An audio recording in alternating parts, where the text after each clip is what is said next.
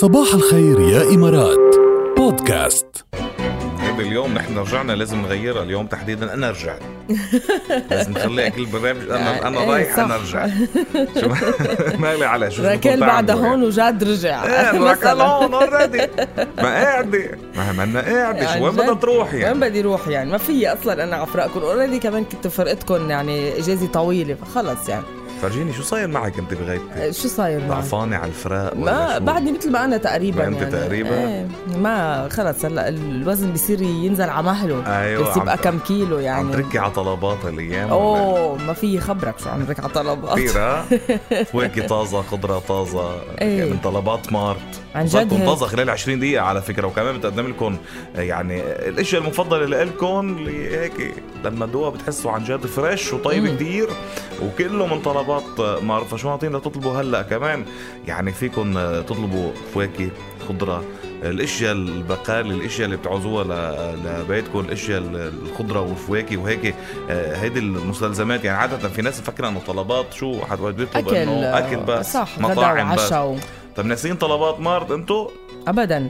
انا جربت على فكره وخبرتهم جد انه اكثر من مره، وكل ويكند عم بيكون في عندي نقص باغراض البيت، عرفت؟ فبينما كنا عم حضر شيء بطلب بيكونوا دقوا الباب يعني 20 دقيقه بيكونوا قدام البيت عندك يعني. سريعين كتير. طلبات مارت، فاطلبوا على طلبات الاشياء الطيبه وعلى طلبات مارت الاشياء الطيبه والطازه كمان. صباح الخير يا إمارات مع ركال وجاد برعاية بطاقة الخصم والائتمان من بنك الإمارات دبي الوطني. طلبات مارت، فواكه وخضروات طازجة تصلك في 20 دقيقة. ألو، صباح الخير. يلا هات نبلش ناخد شوية اتصالات ونرحب فيك أستاذ جاد. يا ويلي ليش بدكم تخجلوني تعملوا معي هيك؟ يلا ما فينا بس والله ميسة صباحو يا ميسة.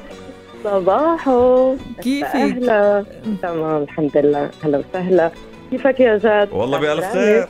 الله يسلم عمرك. شو الأخبار؟ أنا بخير الحمد لله. اشتقنا يا عمي. هيك بدنا نقضيها واحد رايح واحد راجع. لا خلص هلا خلص ثبتنا ما بقى في لا رايح ولا جاي هلا. خلاص يعني أنا بقضيها هيك إنه تروح راكل مناسبات. نزلت راكل على لبنان كأنه أول مرة بتروح. إيه طلعت تروح رجع مناسبات وبقت قاعد أنا قاعد عم بتفرج.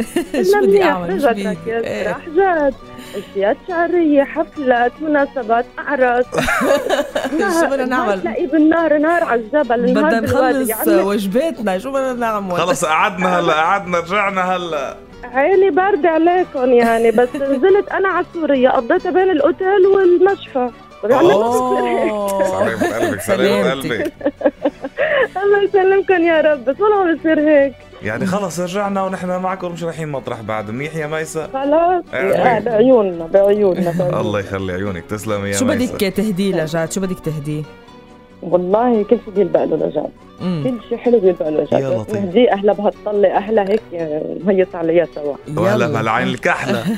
العين مش كحلة بس إنه يلا بتقطع. أهلا بهالطلة وأهلا بهالعين الكحلة، أهلا بهالطلة أهلا. شكرا يا ميسة، نورتينا. هلا يسعدك. طلال يا طلال. صباحو. والله شوف يا طلال صوتك مش واضح، مش قادرين نسمعك نهائي. يسعد صباحكم يا أحلى ثنائي بالعالم. الله يخليك. يسعده. كيف صباحك؟ والله العظيم الصباح بدونكم لا يسوى شيئا أبدا. تسلم يا حبيبنا. هيدا من ذوقك ومن محبتك. واحد رايح وواحد جاي. قلت لك اللي كانت عم تحكي لا خلص ما قلنا خلص قعدنا. والله العظيم يعني ما شاء الله عليكم. انتم مكملين بعضكم يعني. لما تكون راكين لحالة دايما بقول كيف رح تظبط بالاستديو يعني بدون جاد، ولما بيكون جاد بقول كيف رح يكمل. بس ما شاء الله عليكم. الله يحميكم من عيوننا. الله يخليك يا طلال. نحن شوف هذا البرنامج يطير بجناحين. كيف؟ نعم. فخلص ما فينا بلا بعضنا وما فينا بلاكن ابدا. والله العظيم عم تحكي صح يعني. تشبيه في محله يعني. انتوا الاثنين الله نعم عليكم بكاريزما حلوه، وخاصه انت لما بتحكي على الاكل وبتشهينا على الاكل. يعني انا مره يعني طريقه تعابيرك للاكل جد ما طبيعيه. يلا احدى المرات كنت انت عم تحكي رحت نفس اليوم على مطعم مأكولات شامية، ضليت 6 ساعات اكل مشان لك صحة وهنا على قلبك يا حبيبنا. شو بدنا احسن من هيك؟ منيح خلص رجعت لكم قوة بموضوع الاكل، رجع اقوى هلا انطروا انتم. الحمد لله على سلامتك والله يهنيكم وبرنامجكم متفوق كل يوم اكثر من اللي قبله. شكرا يا حبيبي، يهنيكم من جوات قلبي. الله يخليك يا طلال، بنكبر بكلامك الحلو نحن. وسلمي لي على سمورة يا أختها، كثير أنا بتابع أخبار سمورة. وصل الله يخليك.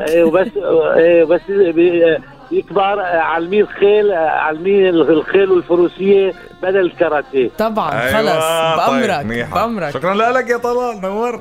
صباح الخير يا إمارات بودكاست.